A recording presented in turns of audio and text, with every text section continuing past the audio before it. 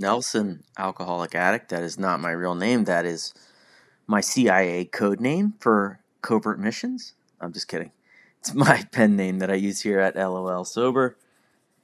I try to have some humility about it, but I obviously like to hear myself talk. If you haven't caught that by now, I do an anonymous newsletter about the funny side of sobriety, and I perform stand-up comedy, and hey, I will argue with you about college football for free at the grocery store if you ask me. Just pull me aside in the crouton aisle and let's fight. So, yeah, I'm a bit of a class clown, admittedly.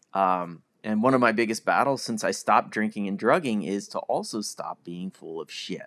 I used to lie and cheat and spin stories that would get me off the hook for things or would make me look better. And I got news for you. Without drugs and alcohol, that stuff, it's not a valve you just shut off. So I need to say that out loud because even though our recovery literature talks a lot about not having to be the hole in the donut when we get sober, I can still be me. Our literature also does not say to always put on a great show at recovery meetings. It does not say that. I checked. I'm bringing this up because I got asked to share my story at a meeting recently, and I said yes. But honestly, I have this side of me that immediately said, everybody they've heard my story lots of times, including me. I've heard it many times. And we're all sick of hearing it. What could I do to spruce it up? Like, maybe I could do like TV show writers in their sixth season of a show where they bring in some guest stars or have a big cameo or a huge twist at the end. Maybe it was just a dream. Oh my God. Or maybe I was dead the whole time and didn't realize it. I didn't do that, and I don't want to be doing that. I'm joking around, but it's a serious topic, Recovery literature, it encourages us to be truthful and to tell our stories of experience, strength, and hope. Nowhere does it say, make sure you liven things up a bit for the crowd. The message of our program, though, is also don't be a glum lot. Don't take yourselves too seriously. It says that, So I do think that gives me a little leeway to tell my story in a way that carries my message, which might be different than yours.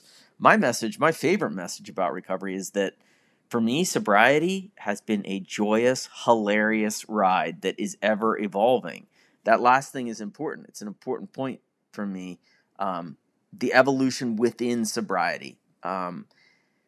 You know how at every meeting you'll read something and somebody at the end will raise their hand and say, geez, I've read this chapter 100 times and I don't remember that sentence right there or that paragraph. Here's something that I realized when I found myself saying that. It wasn't that I hadn't read it before or I wasn't paying attention or I didn't remember it.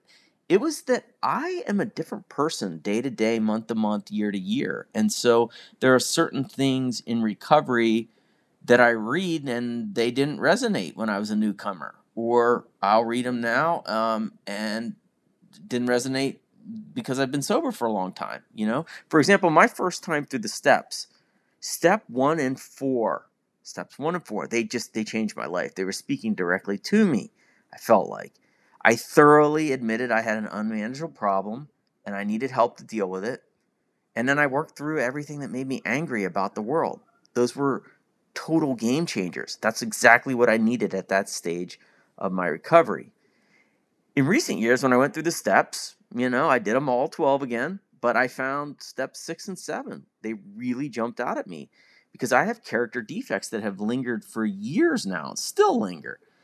And there were multiple parts of that process where I felt like I had read something or heard something for the first time. And I knew that wasn't really true. I hadn't been ready to hear about character defects maybe my first time through. So here's where I landed on how to tell my story. I did it truthfully. I didn't add any extra car crashes or no found footage or director's cut that I could make it sexier by dropping in there. I don't want to be in that business. I can't be in that business. But I did tell it my way. I prayed for guidance and I felt like that was the response I was guided toward. Tell it my way. And so in this case, I drilled down a little bit specifically about two things. I spoke a lot about We Are Not a Glum Lot and how that has helped me get sober and stay sober. I mean, one of the things I say over and over again is I did not get sober to be miserable. And so at various times in my sobriety, even years into it, I found myself pretty unhappy moving through this world. And I tried to really fall back on, like, we are not a glum lot. What do I need to do? What change do I need to make, even though I've been sober? So I talked about that, and I also spoke about how I've been thinking a lot recently about the various stages of recovery and what I learned during each one.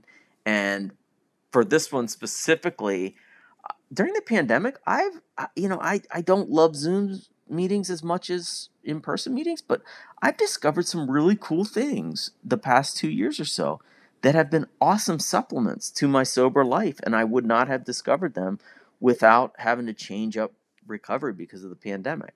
So, I mean, when I told my story, did I end up hamming it up a bit? Nah, no way. Not me. Come on.